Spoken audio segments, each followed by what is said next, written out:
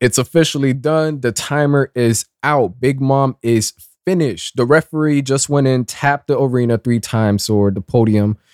And that's it. Law and Kid are the winners. The new era has officially taken over. It began after the time skip, all right? Don't just because they were in Yonko level. Listen, new era begin. I mean, you can make the argument when Roger said, he was hiding One Piece. But as far as the worst generation, as far as Kid and Law, they've been slowly working their way up, and they have officially taken over. From taking it from Big Mom, Kaido's about to be taken too, and it's in their hands now. Now, this chapter, I felt the stress for Law and Kid. I felt like I was one of the bystanders down there, just like, I if we don't win, I'm done. I'm fucked.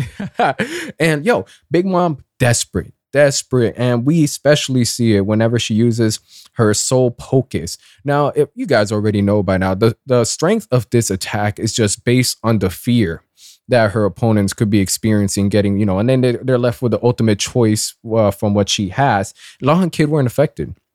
And I'm happy that they weren't, because at this point, if you've been fighting the Yonkos I'm not going to give you a time, but for the past couple chapters, there ain't no fear, because it's do or die. There is no fear, because you guys lose, you die. You guys win, you survive, And with that, I feel, the power in itself is overpowered to, anybody that's not on an outrageous Law and Kid level. It goes to show you why Big Mom has been able to last at her position for so long, along with her, entire kingdom and army. But definitely desperation. I feel it's a bit of a bait. They're both like, we ain't buying this shit. And Law, he uses this technique, believe related to Corazon. Memory's getting joggy with Dressrosa. But he basically put her in his room bubble and silenced everything. Not a peep, not a single vocal cord was able to make a sound. And so she wasn't able to, of course, direct to keep it simple, her clouds and her other fire spirit. I'd be forgetting names, man. It's just too many names sometimes for me. And Kid just hits her with a damned punk. Okay, and to not just base it off the name, a big ass railgun beam that just shoots her straight down, collapsing buildings and ground, everything right underneath. I was just reading this. I'm like, damn, Oda, you're really going all out with these panels. You have to. This is Climax to Wano. And that's crazy. Climax to Wano. Not One Piece. Wano. And it's just lovely. Lovely in every shape, way, and form. And of course, with Kaido's daughter underneath, there was a whole thing with the fire, all the explosives. Conveniently, there's now a huge hole that she's able to throw everything down underneath. And as Big Mom's getting defeated by them, she just sort of starts having this speech or inner monologue against Roger that, this is Roger's fault, the whole pirate era. The reason these scrubs decided they thought they had a chance. Now they're able to go up against me and take me out of my position. And then Big Mom's still stating that she's not finished yet, as she's falling into the ocean, physically obliterated, no energy left, not being able to take any more life force, especially from Law and Kid. You weren't able to finish him off. And, we see the likes of Zoro falling. We see the likes of Chopper falling. Brooke with Robin. And as crazy and not as surreal, but as amazing as this is, especially with the confirmation that Big Mom was taken down, that it still isn't even the best part. That's crazy, right? Big Mom officially being taken down isn't the most hype part of the chapter. Yamato, wow, you see how the names just pop up. Yamato was having a conversation with Momonosuke. I still got his name right too. And it was basically about the elephant and Joyboy and Odin writing about the elephant. What was the elephant's name? Zumasu? Zunesha? I said Zunesha, yes. Now, I believe it was Mr. Morg, but this is making a lot of sense. And it blew me away too. Whenever Momonosuke was saying that there was a serious crime committed 800 years ago, back when it was Joyboy's companion.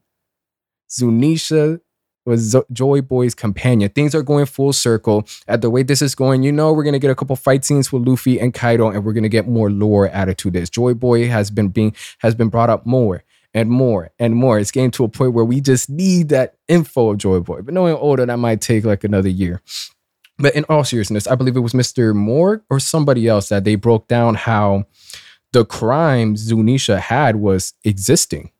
And I was just like, yeah, that makes sort of sense. And they talk about how, if it was Pluton, whatever it means, took a devil fruit, and the devil fruit made the weapon turn into an Agent Zoan, and going down that lane, if you haven't heard of these theories, which makes perfect sense. Now, this is a callback to the sequel to Water 7, Enies Lobby, because people are thinking, not people, but originally I was thinking, not even with this chapter, but how can someone's existence be a crime? And I'm like, wait, Enies Lobby's Robin's very existence is a crime that was, heavily emphasized. And here we are with Zunesha, and again with Joyboy, and Zunesha committed a crime.